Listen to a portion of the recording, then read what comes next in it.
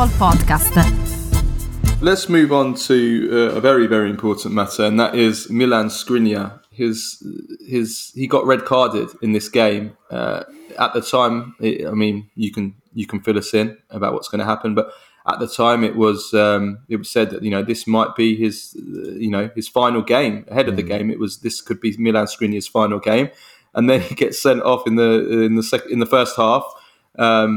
Total disaster of a game for Skriniar. I think he had 5 fouls. He was very on edge. He wasn't his headspace, as you said. It wasn't good. It wasn't good his at all. Headspace. No. It was clear he was affected by all of this, and of course his agent's interview, which was in and around given on Telenor in and around the game starting. On TV was just the timing of it. It just speaks volumes as to how dysfunctional Inter are run. And finally, the Italian media are picking up on this. They have given Suning, I think, in the past, except for Zazzaroni, who just chats shit in Corriere dello Sport, the rest of them have been giving Suning a pass and how they run the club. The criticism, whenever it's come, has just been stupid and reductive. But now they're picking up on it, and they're actually going after Suning and saying, hang on a minute, what exactly are you offering Inter? The annual sponsorships from Chinese companies has gone from 94 million to 3 million per year. You have the main sponsorship on the shirt, which is the prime real estate for any club in terms of sponsorship revenue, is zero. Because of the Digital Bits disaster, you're the only top Italian club that has to turn a profit from the transfer window and has done so for the last 2 years. 110, 120 million and 40 million last summer, going up to 60, and this summer is going to be another 30, 40, 50 million again.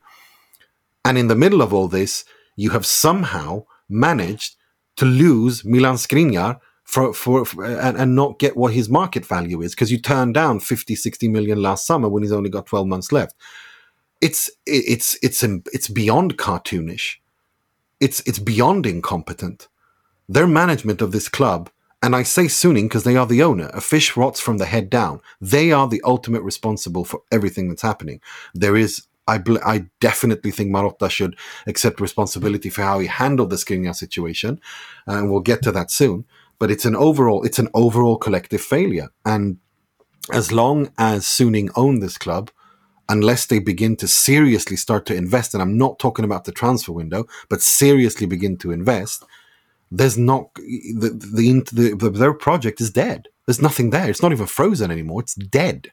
And the Milan Skriniar situation in and of itself, look, this is a guy who has pledged his loyalty to Inter a million times, both publicly and in his actions. When he fired his agent to extend his contract, when he came out and said the fans know me, they know what I want. But when the club puts you up for sale, and that's what's happened time and time again, especially last summer, when you sit down and negotiate with a club about transfer fees, that is essentially telling the player, we want to sell you. No matter how you cut it, that is what it is. And that's not happened once with Milan Skriniar, but many times over and over and over. And he looks at this and goes, hang on a minute, I've pledged my loyalty to you. You've waited to extend my contract until it's in the last 12 months. You then, and the summer before, preceding that, you decided you were negotiating my exit, and you've just took me for granted. And then he's like, well, hang on, PSG are paying me are basically giving me a blank check to sign, and give me a signed blank check, and I can take whatever I want. And I get to play with Messi, I get to play with Neymar, I get to play with Mbappe, Hakimi, Verratti, and so on and so forth. Well, loyalty is a two-way street. It's not harder than that. And so, do I think that and also there's a reason why his agent went out and said what he did when he did. It's because Inter are obviously planting stories that they feel betrayed by Milan Skriniar, and that he's backstabbed them and he's ungrateful. Well, if you do that, then what do you think is going to happen? Of course the player is going to defend himself, and he's not going to do so himself. He's going to go via his agent and lawyer, Sistici. So that when he comes out and does this, it's essentially them going, we're sick of your bullshit, Inter. We're done. We're leaving. Yeah, I don't blame him. I don't blame him at all for making the decision to leave Inter. I think he's shown himself, as you've described here to be incredibly loyal, much more loyal than the Anyone.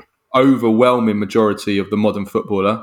He's shown himself to be very, very loyal. And even last summer, when Inter were basically made it clear openly that they wanted to sell Skriniar, to and get they were basically using him in order to sell him for big money, make a profit, and buy a replacement.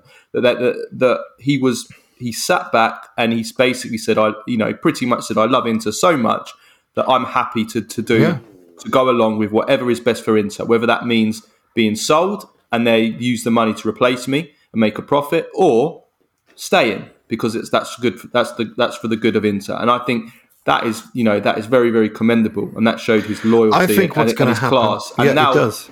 Yeah, and now it's obviously been horribly handled by Inter, as you've explained. But from the Inter point of view, it's also Inter want to sell him. Marotta made a big mistake. He should have just accepted the 60 million. He tried to hold on, and Marotta's had this. This has been, I want to say, a weakness, because it's been as much a strength of Marotta's work over the years, including at Juventus, as it has been a weakness. But there has been occasions where he's been so hell-bent on getting those few extra pennies for a deal, or when he's buying a player to try and get the deal for a few pennies less, that in the end the deal hasn't happened, and that's happened a few too many times in his career. And that's, I remember the Marco Verratti deal when Juventus were trying to buy Marco Verratti, and they got quoted. I can't remember the exact amount it was, but he was trying to get the price down from who was it? Pescara. Yeah. He was trying to get the price down by only like €500,000 or something, which is stupid, which was ridiculous. And in the end, they lost him to PSG because of that. No, they waltzed in and paid up. And I mean, this is the thing. I mean, it's like they've all been arrogant here. Marotta's been arrogant. He's made a mistake, but I think we all know who Marotta is, and he's human. I think I wouldn't want anyone else to be in charge of Inter during this entire period. He rebuilt a winning cycle, and Inter are still winning titles because of that. And that is also thanks to Suning. I mean, don't get it wrong. Don't get it twisted. Suning have done a fantastic job since joining the club, since taking over the club and taking them to the next level. But since the pandemic started, they are a liability, and they are dragging Inter down with them. And this notion that they want €1 billion in cash for this club is a joke. When Everton with the EPL revenue stream are being sold for 500, are being put up for sale for £500 million. An Italian club with that ridiculous revenue stream, who don't even own their own stadium, won $1 billion on top of taking on all the debt. Like, reality just called. Please enter it.